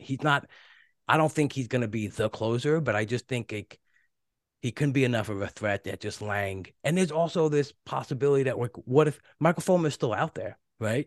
What if they bring him back? Like, and they know him already, like, and what he could do. I don't know. I just think of that, like, ADP, especially in draft champions. Like, fine, in the OC, you just dump him if he's not, Bump 'em. not Yeah. the guy, right? Exactly. But Yeah. in draft champions, like, to me, if you're picking Alex Lang at 180, that's exactly That's why right. I would take Kenley Jansen at pick 80 or 90, or Right. Right. or Right. Doval at 80 or 90, or Holmes at 110. Like, you just go. I just prefer going that route than, No, that makes sense. 100%. I agree with you there yeah. too. DC is a bit different animal there where, you're stuck with a middle reliever, at pick 180 for the whole season if he's not that guy. So, Yeah, yeah. you know, So getting back to your staff, so you got Cease, Musgrove, Robbie Ray. We took a little shot on Giolito, Kodai Senga, Lance McCullers Jr., Tyler Anderson, Maeda, Kimbrel, and Tanner Houck. I guess what are you hoping for with Giolito and Maeda? Do you yeah, kind of like those guys, or I like, do. yeah, yeah. I Oh, just good. like, well, Giolito, I think for where he's going in the draft right now, I mean, the K upside's still there. And yeah, I know he was terrible last year, but to me, he's a guy that could bounce back still. He's still fairly young. How old is Giolito, right? He's still fairly young, right? I think he's gonna be 28, or he's 27 now. Yeah. I just think for that part of the draft, I'm happy taking a swing on a guy with that kind of upside. Yeah, it's I think we're 28. going to know fairly early if he's still like broken like he was last year. So, um, and I think too, not going too heavy early pitching in this one. I wanted to get that nice K upside, that base of Ks, I should say. Um, that's why I went. So Cease, Musgrove, doesn't bring a lot of Ks. What is he like? A K per nine kind of guy. And then Ray was I thought had a nice boost of Ks. And then Giolito. So I think if you're not going early pitching and you're still able to nab some of these big high upside K guys, that's what I kind of target if I'm not already taking them in the second, third round of these drafts. I give him the benefit of the doubt. He went in the IL on April 12th, like fairly early with a strained left oblique.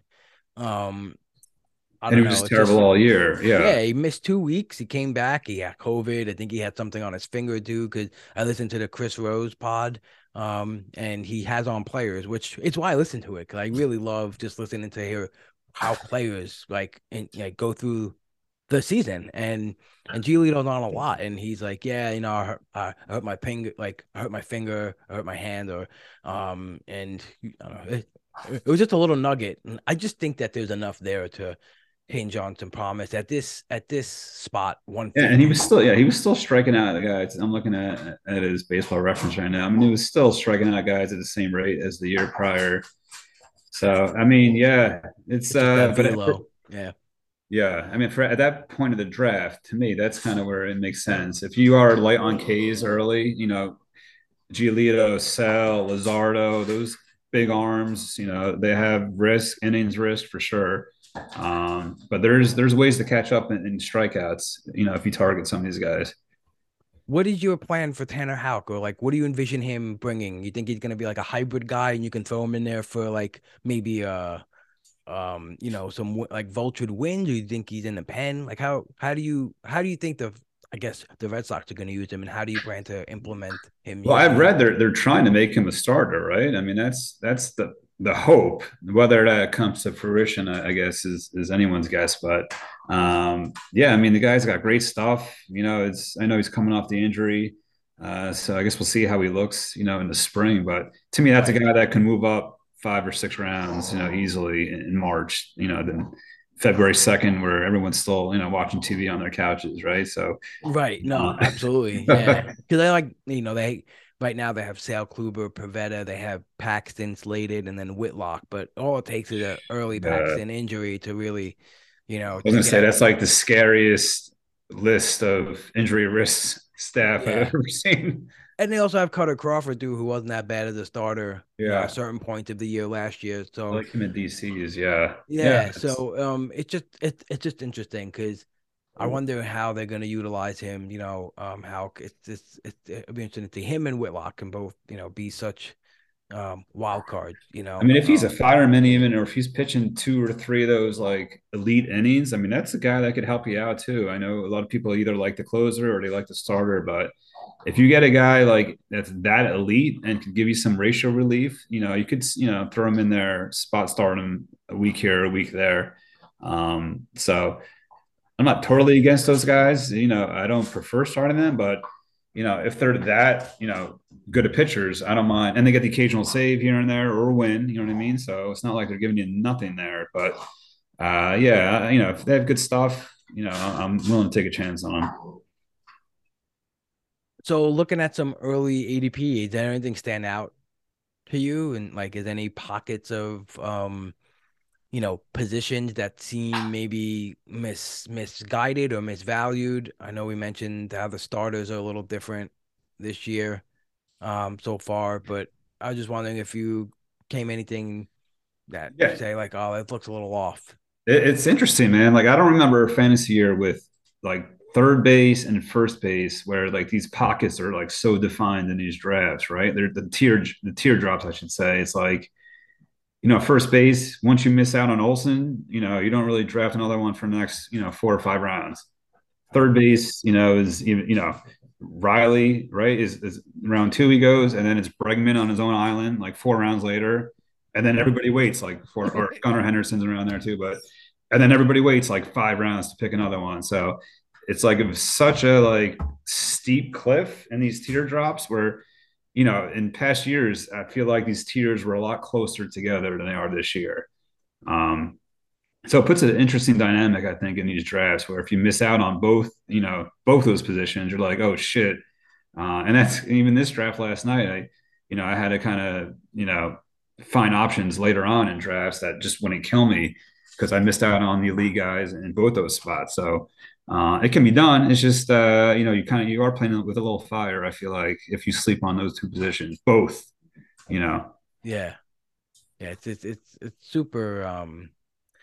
it's like you said, they're very distinct gaps, and they're very distinct. This is where it ends, and this is where it starts up again. And pretty much in every draft they've done too, it sticks to the script pretty much. No one's reaching, because I think no one's reaching on Eugenio Suarez, where he's the next third baseman. He's going at pick 150 compared to the Gunnar Henderson at 101. Like no one's reaching for him. If anything, I see some people like reach for Matt Chapman. Because I mean, Yeah. even then, like, I don't, Jose Miranda's not really, ideal. Not I think in a appealing. 12, like a 12-team league, I don't think he's bringing what you need. And dude, outfielder, that's to me, that's probably what stood out the most so far in drafting these teams early. Dude, outfielder is probably the weakest like I ever recall in fantasy baseball. I mean, I'm like not opposed to taking 2, 3 early ones in all these drafts. I just think it's you get to a certain point. I mean, you're starting like really weak options in your outfielder 4 and 5. And I know it's usually weak, your fifth outfielder even, but to me it just feels like it's very top heavy in the outfield. And then you're looking at guys even in like the middle rounds that have huge question marks in the outfield. So yeah, I don't mind going heavy outfielder early, which is usually not my style, but I feel like there's definitely more value in those upper echelon outfielders this year for sure. Yeah, I think so. I've seen some builds that are just, first 3 picks are in DCs are just outfielders.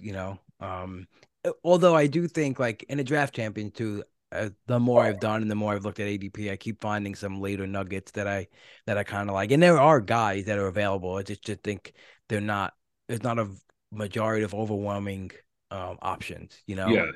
I for mean, you'll sure. find 5 guys, especially in the 12 team. You're going to find 5 starting now. Maybe 15s in the mains are just going to get dicey for you for sure. If you sleep on outfield, I would not suggest doing that. But yeah, maybe it's the amount of appealing options in the outfield are less than in years past. Is probably a better way to say it. But that's just one trend I've noticed where I definitely don't mind taking 2, even 3 outfielders pretty early on. Um, Let me ask you about a specific outfielder. He's on our New York Mets. What's your thoughts on where Starling Marte is going at ADP 80? Normally just a guy who's going a lot earlier in drafts. His profile hasn't changed that much. Obviously he didn't steal the 40 bags he stole 2 years ago, but he's still very good on the base path. Maybe if you think he's going to benefit from the new rules too, but he's just always been a staple at the top of our drafts, and I don't think he's changed so much that he's Right. dropped. But yet sometimes they still haven't really pulled the trigger on him there. But it's mostly because of like, oh, like I need an SP2 here, that kind of thing. But Yeah, he falls um right in that range, right? Where he the falls right in that SPPs range are with the going. Yeah, Musgroves and the Glass now, then the Darvish, if you need to go that, and a lot of that last tier closer to the Helsley, Jansen, Doval. So if you want those guys too, you're not going to Marte. But what are your thoughts on him this year? oh, I love him as a player and then fantasy player also. I mean, I think it's all health, right? With him, it's like you're not getting 150 games from Starlin, but like a per game basis. I mean, when he's out there playing, I mean, he's easily like a top 25, 30 outfielder in fantasy for sure. And you are finally getting that discount on him this year. So, I mean, to me, that's definitely his price is pretty appealing. So, I haven't gotten him yet either. Actually, no, I might have one share. Because, like you said, he falls in that range with those SP2s and those closers. So he kind of gets lost in the mix there. But yeah, if you're getting him in the 80s and 90s in some of these drafts, I mean, for sure, that's a guy I really like. He's a 5 category guy, right? When he's out there, it's just let's get him out there and keep him healthy, and that's all it is. And he's fun Yep. to watch too, man. He's real fun to watch. I love watching him. He's and too, like, you could just see how much work he puts into his body. Like Oh in the man, postseason, the dude's dude is huge jacked, and man. Yeah, ripped. I was like, wow, this I guy. didn't realize that when he was floating around these other teams. Neither did I. He's huge. Neither did I. His traps are in his ears. Yeah, He's well put together. I love it too. Jeff Zimmerman just did a pretty cool piece on Fangraphs about how, like, lineup order affects stolen base opportunities and attempts. And the sixth spot is such an interesting spot that's actually a surprising per plate appearance spot that guys are taking off from. And that's his like, I seen the early lineup of the Mets, and I know we love McNeil batting second, and that puts Marte sixth. And Right. at first I was like, oh, I get it, but I still want his speed up top. But then I saw that and I was like, huh, maybe that's kind of like awesome too. He's kind of like the second table setter in the lineup. He gets on and he steals for the guys in the bottom half of the lineup, to move him over. I don't know. I guess, who do you like batting second? Is it Marte, or do you move everyone up? Do you move Lindor up to 2 and Alonso to 3, or do you like McNeil up top? He's got that old school, Yeah. that old school 80s guy, or that Derek Jeter, right? He's just Yeah. gonna hit the ball wherever he needs to move the guys over. I saw Roster Resource, and what's the guy's name that does that? I wanted to point him out because I heard you Jason say, Martinez. yeah, there you go. Props to Yeah. Jason there. Yeah, yeah. Props to But Jason, man. He puts a lot of work into that stuff. dude, yeah, a lot, and I'm on there a lot. And he has McNeil batting fifth in that lineup. To That's me, interesting too. Yep. yeah. So there's just a lot. I think it's going to change the lineup a lot. You can move these guys up and down a lot, but yeah. That's 120 ribbies if he bats But I was fifth. just going to say, He's McNeil, if driving McNeil everyone in. stays in the 5 hole, he's going like 80 picks too low in these drafts, right? I mean, take some, add some power, take some of his batting average away. He could go 100 RBIs. You know what I mean? But He's got an interesting split too in leagues, and I just kind of didn't know where it came from. Like he goes he's another guy 20. I like, man. He's going He too low when he's trying. I know that the power output, what he hit like 7 or 8 homers last year, but he's got power in him. You know what I mean? If Yeah. he just sells out some if he hit 15 homers, I wouldn't shock anybody. He hit 20, 22, 23 a couple years ago. I mean, the Yeah, that might power be is the there. the fun ball era, and plus he's Yeah, got yeah. that new bat, the new approach. I mean, I don't know. I don't think I think he could do it if he wants to. He's Right. skilled enough as a hitter, but I But think if just he's hitting out of the 5 hole, maybe he does decide, to take, more some, aggressive more hacks. aggressive, Yeah. yeah, take away from the contact and swing for, to It's drive in interesting. some He's going runs. he's going 176 in OCs and 200 in DCs. Yeah, I mean that's for I just don't. McNeil, that is. Yeah, so he's Yeah. going more. He's going higher in a smaller team league with Fab. Um, I don't know if that's just a small sample of online. There's only whatever 11 online championships Yeah. in the docket. So I don't know if Honestly, that's people just see the home run total and they're just scared off by what 7, 8 homers he hit last year. So I get why he's fallen, but that's a big game changer, man. If he's hitting in the middle of this lineup, I mean, it's huge. it's going to change his draft position. I feel like come March for sure. Yeah, yeah, absolutely. Also, some other like random takeaways I had from that, like, so Oscar Colas, he was the highest guy, and this is not including your draft last night. I did this before your draft. But Oscar Colas of the White Sox is the biggest different split between OC and DC. Is a 37% difference in his picks. He's OC, he's going at 267 and DC's 366. So I guess it's just a case of like, hey, if it doesn't work in Fab, I drop him, and then Right. teams are hesitant in Fab because, I mean, for a draft champion, because you don't know what you have of him. I guess that's Yeah, I why. But think and then, yeah, kind of also which I was going to talk to before was like you could be definitely more riskier in the OC in the 12 teamers Mhm. than you would be in the main event or even at DC. So you do have a little more leeway in that regard. So I can understand owners taking chances on guys they wouldn't normally take in like a main event per se. Yep. And Eloy, his teammate, is the next highest guy. He's going 23 picks higher, and OC's 65 compared to the 88 in DC's. What's your thoughts on Eloy this year? I mean, I like Eloy every year, and I feel like I draft him every year, but it's like, can he stay healthy, right? It's always these Yeah. like freak injuries with him. It's just give me one healthy Eloy season. That's all I want. I don't, I'll take 140 games and just cross my fingers. I mean, he's going to produce for sure. It's just, again, kind of similar to Marte. It's like, you're getting production, but it's just how many games is he going to last? I've looked his way more this year than ever, actually. You like him? Yeah. I mean, I do. I mean, I like the skills. I like what he showed down the stretch. He really turned it on. It's just I thought they were just going to be a DH only. Now they're like, he's mentioning things about the outfield, and he kind of just doesn't want to pigeon himself into DH. But I don't know. Just stick the man in bubble wrap and just let him hit. Him and Robert. Just like maybe they can like apply for a dual DH thing. Those guys just need to swing and not do anything else.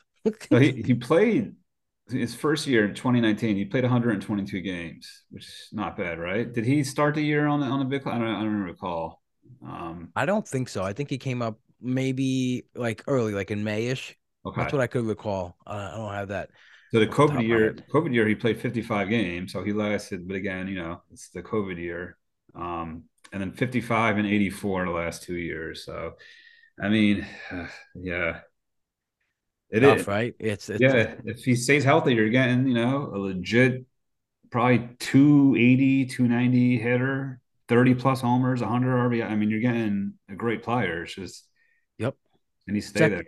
Second second half of the year, he had a home run in for every 18 plate appearances. He hit 323 in his final 223 at bats, 14 jacks, um, you know, 40 ribbies. That's a great stat line. His WOBA was over 400. Mm. And his K percentage went down from first half 31% to second half 19 and a half. So just seemed like he was becoming more of the guy, that we kind of want, and like I said, like it's tough. It's not easy to take on like a risk like that, a profile risk like that, but he can also be the guy that, this could be that year. All you need is for him to have that 1 year. And like you said, it doesn't have to be 160 games, but if you give him that per plate appearance rate, hitting a home run every 18 plate appearances, you get to 500, 550, and that's just a solid player at pick 80. I like that White Sox lineup too, man. I'm looking at it right now. I mean, it's a lot of health risk guys on there, but I mean, they could be sneaky good offensively at least. And Vaughn, I'm a big fan of this year also. I like that price a lot. I think he might be one of my guys. Oh, he already is. He's on a bunch of my teams, but La Russa's gone. I feel like you're not going to mess with this guy's head. Put him at first base, right? Just put him out there every day. You don't have to worry about sitting against, right? Like he'd play well, and then La Russa would sit him in the next game because it was a righty on the mound. It's like, dude, let Yep. this guy get some momentum. Like he's a young kid, huge pedigree. So to me, those are the guys I love, with those big pedigrees and coming off kind of a disappointing year. I could see him doing big things this year. I said it on James Anderson podcast yesterday on RotoWire that it's probably the most super lazy analysis that I'll make is that, yeah, I believe that with La Russa out of there, a lot of these guys will shine through a little bit. I mean, there's just a lot to be had for this in this generation and this time of the world. Like people need to be themselves, and they need to be able to be whatever they want to do, creative through music or dance or how they talk. And you have to accommodate that. And that's why I think Buck Showalter did so good, because he just like he understands what it's going to take to get out of a player. And it's not just what can he do physically for me. He gets people in the right emotional states. Right. I mean, just to hear Lindor talk about it too, you could really see how much of an impact Buck made, because he understands. And it's the same approach with the analytics, right? He likes it, and he embraces both. He embraces the old school approach, but then he knows when to incorporate those right analytics. Like wasn't afraid to use Diaz in the eighth, facing the heart of the lineup, like something he said he would have never done, but it makes sense, So I It's just interesting with Buck too, because that was his MO was like the opposite when he was yeah, coaching, managing the Orioles. I mean, that's kind of what drove him out of there, is that he wasn't really relating to the younger guys, and he was kind of this old school manager. And yeah, he kind of did a 180 on this Mets team, and yeah, he I love him. realized he had to change his ways kind of to adapt to today's players. So Yep. And I yeah, think no, that's it's what's cool going to to see happen that with the White transformation. Sox. Yeah. Yep. I And think Vaughn, it, I mean, Vaughn, I mean, the dude was supposed to hit, he's a bat, first bat. Um, Was he number one overall or number two? Not number one. Definitely two or three overall in whatever draft. Bourne was third overall. Yeah, Third? still this is the prime, and he just one of those guys who just like dominated college, and he was just like such a slugger. You kind of saw that he was just going to be a professional Was a can't hitter, miss bat, yeah. And Yeah. even last year, he went what 271, 1776. You would think he was like a bummer. I mean, that's not bad. Your second year, playing pro ball. I mean, if this 100%, guy man. went, 280, 25 homers, 100, I mean, that would not surprise me in the least. Yep, So I 25 mean, that's years a guy old. I think his price is something, I'm getting behind that for sure. Nice. I like that. I like And he's that. got dual, he's first base and outfield too, which, that's a little boost to his value also. Yep.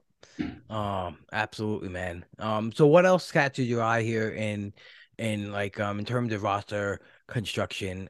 Like, are there any other pockets that you like with closers and like shortstops? I guess is what else I'm looking at. Like, do you like the Bednar Holmes kind of range, or are you just going above and below that? Obviously, Yeah. your team last night, you kind of went above and below it. And also, how are you like attacking shortstop? Because there's plenty of options this year. Yeah, you nailed it, man. I don't like that middle tier of closers with the Holmes. Um, who else is taking her out of here?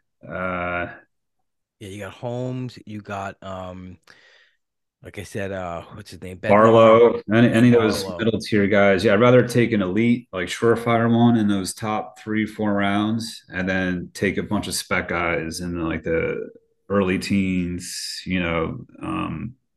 Take two or three of those guys after I take my first surefire closer.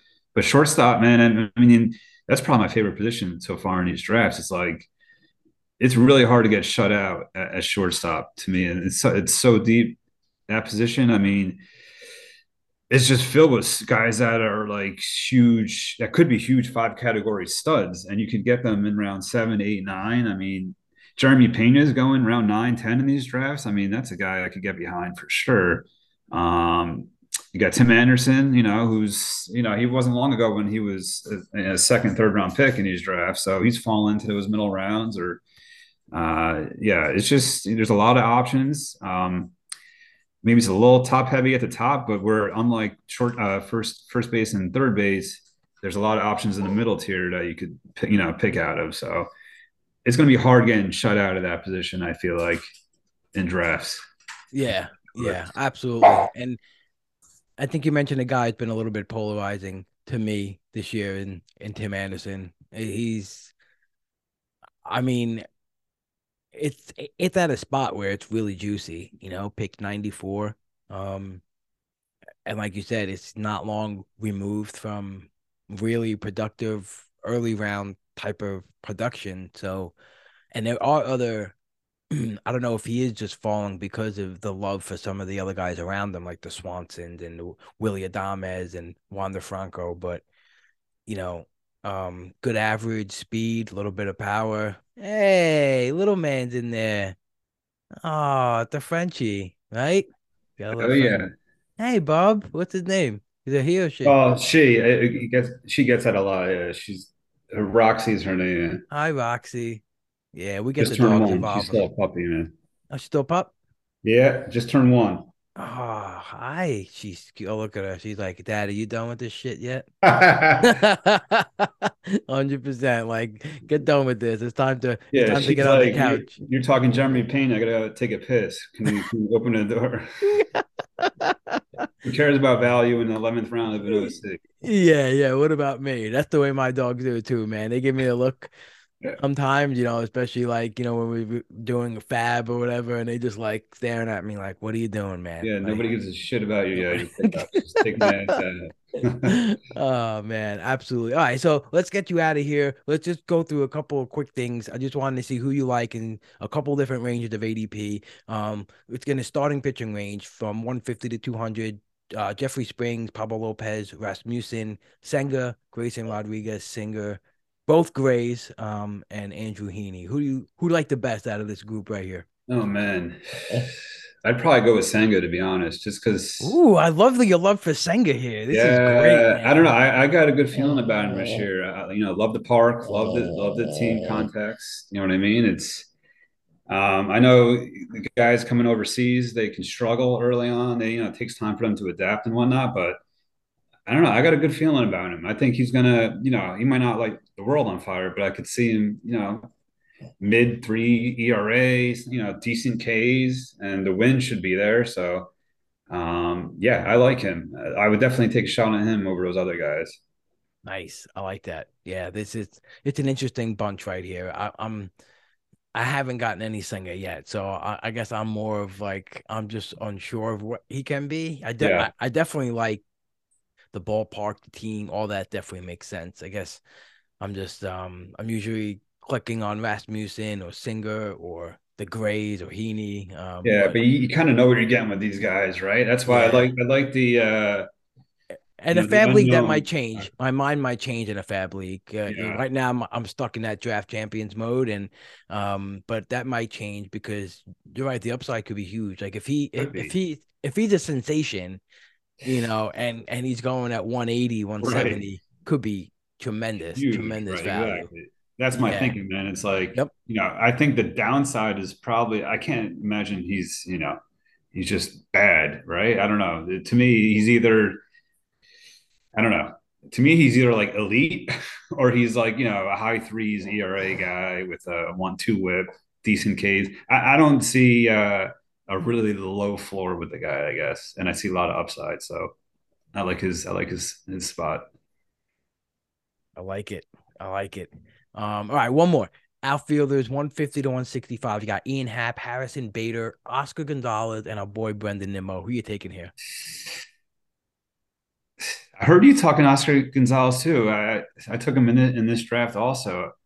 I was going to ask you your thought. I mean, it's the power is suspect, right, on him, but you're getting a Yeah, pretty good average. He's hit at every level, right? So, and he he should has. play every day, right? He should start off with full-time PTA. I agree. Yeah, it's just the ground ball profile, and it's just his, like if that power doesn't come through, yeah. I mean, I love his contact skills. He definitely hits the ball with some authority. Got just that little bit of that Vlad Jr. in him, where he's putting it on the ground a lot. But I mean, that could change. He pulled the ball a little more in the air, and we're talking a whole bunch of more power for sure. It's just Yeah, his range feels like it's pretty wide. it is, yeah.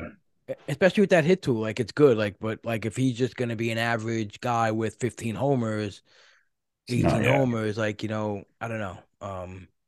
So I'm usually, I have a little bit of everyone in this range here, except for Beto. He's the only one I haven't drafted yet. I have some Hap. I think there hasn't been a season where I didn't like Ian Happ. He's just always a guy like I fall into. And Nimmo, I know the price rose a little bit, and I guess there's some people who are definitely wary of when that happens. He stayed healthy for his first season, and he did that through volume, but it doesn't I mean like that Haniger. I like a lot. He's going in that same range. okay. Oh, interesting. So you like Haniger too? Oh yeah, yeah. Okay. I think another guy too. I think it's just one of these guys. If he could stay on the field, I mean, the power is. I mean, he's still going to play there in San Fran. I think he should be fine there. He's going to hit what third, fourth in that lineup. Um, that late in the draft, I feel like the upside is pretty nice for that price. So Nice. yeah, I've been All right. grabbing Mitch Haniger, as my outfielder 4 in a lot of spots. All right. Big old Mitch. All right. Let's close this out with this new segment I'm going to try to do in every pod, the made for fade section. So you tell me your biggest fade right now, according to ADP. Just one guy who you're like, no way, not doing it, no matter what. I'm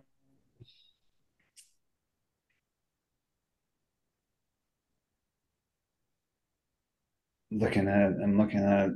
Yeah. I'd probably say Devers.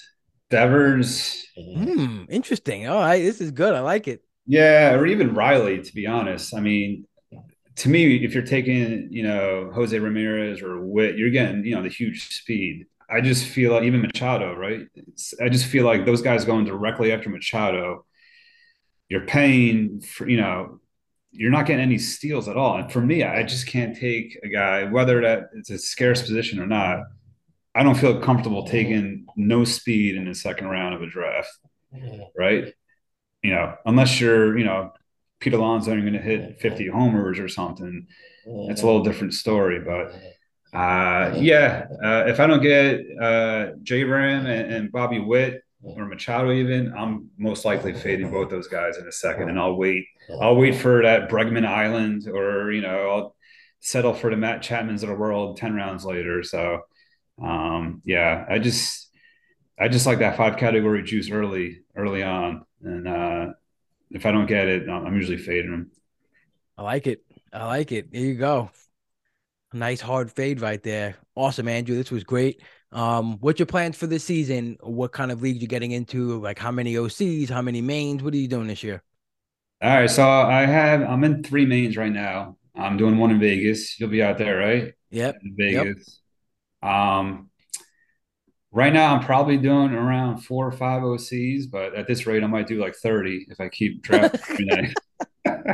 I keep telling myself, I just want to do the same volume as I did, the last year and whatever the years prior. But I'm seeing a lot of stuff I like in these drafts. So I keep like itching, sitting there. I'm like, it's 8 out of 12 filled, 9 out of 12. Oh, fuck it, I'm in.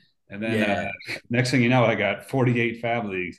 Um, but no, I'll sprinkle in some of the best balls. I got DCs. I've done about 4 or 5 already. Might do like 4 or 5 more of those. But Fab Leagues, I'm trying not to go too overboard. Okay. Yeah, no, that's Football, good because yeah, I mean, 'cause then you just get to concentrate more on the teams, like instead of not spreading out as much effort into each team, it's hard. It's hard. It's it's hard. And hard, man. even like and Fab, and you yeah, can easily fall into that trap when you win an overall because you're like, oh, I could do how many ever leagues I want, but right, at the right, same right. time, you're not gonna just throw out a whole bunch of teams just because like you still want to give that attention. Yeah, for me, it's too many. There's a point of like diminishing returns, right? Where I got a job, kids. It's like I can't devote too much time into crazy amount of teams as much as I'd want to. It's just I can't do it. So I'd rather just focus on, the handful of teams I have and put all my effort into those teams and try to just spread it out, make my, spread it out so thin. So yeah. Nice. Awesome, man. It was good talking to you. And do you want anyone to find you on Twitter or not? I don't care. It doesn't matter actually. Well, uh, you can find Andrew on Twitter if you want. It's the_Gildz, GILDZ. And if you're wondering which one it is, it's Danny Dimes on the New York Giants as his pitcher. But it's been a pleasure as always, Andrew, and good luck this year again. I'm anticipating seeing you in the top of the standings once again, for sure, and putting people's hearts into a wrench on Twitter because that's always fun.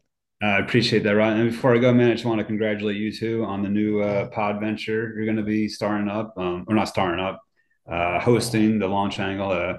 You definitely deserve everything coming to you, man. And I appreciate the work you put in. So I'll be listening to that as well and looking forward to it. Thanks, brother. Appreciate those words, man. See, Andrew Geller's a good dude, man. That's it, See, man. that's it. Don't let those few bad seeds fool you. Haters. You know what I mean? All good, man. Thank you so much, buddy. I'll talk All to right, you you too, soon. man. Thanks for having me on, Rob. Thank you for everyone to tuning in to another episode of the Pull Hitter Podcast. All the reviews and the ratings have been pumping in lately. Super, super grateful for everyone who makes this a possibility for me, and the love and the feedback is super, super great. And I'm just going to keep it coming. I'm just going to, just keep going. And we're going to try to make this the most successful fantasy baseball season for everyone out there. And we're going to keep having great guests, wonderful NFBC players, wonderful analysts in the fantasy baseball sphere. And just keep listening for and keep checking my Twitter. We're going to be rolling out, again, the Launch Angle podcast with Jeff Zimmerman and Rob Silver. It's going to be on the original feed. And anyone who's subbed to that will still get the new episodes when they appear. And we'll also, I'm also going to be starting a Patreon, probably next month or maybe the end of February. And we're going to have so much stuff for you guys to succeed in fantasy baseball this year. And it's just going to be a whole bunch of wonderful tools, worksheets, podcasts, just a dynamic resource for you to improve your game in season. Everything that I do during the season, I'm going to relay it to you guys, and it's going to be great. So I hope everyone who's supported the show will support me in that venture too. And I promise not to let anyone down. I think everyone knows my work ethic, and I'm going to give it my all to make sure that you guys are just got the best stuff available. I know there's a whole bunch of tools out there already, wonderful websites that everyone is subscribed to already, but I think I'm going to have a great little edge and be doing a lot of things that no one has touched on yet. And again, just implementing specific ways for you to go about who you fab and who you put in your starting lineup. Again, I think we cover it. It's player evaluation is a huge part of it, but it's also knowing how to construct that team to put together that right balance of stats for you to win your leagues. And it's not just going to be NFBC focused either. It's going to be dynasty talk, keeper league talk, daily league pods, streaming pod every day. 3 bats and a couple of arms probably. We'll see. Maybe even more. Who knows? But I'm just going to bring you as much content that I can give to you guys, and I think it's going to be well worth it for anyone who wants to come for the ride and join the Meatball Mafia that is going to be the Pull Hitter Patreon. So with that being said, keep doing your thing, everybody. Get ready for this fantasy baseball season. Baseball season's coming up. Spring training's around the corner. So let's not be a bag of shit and get ready. Let's get hot. Smarten up.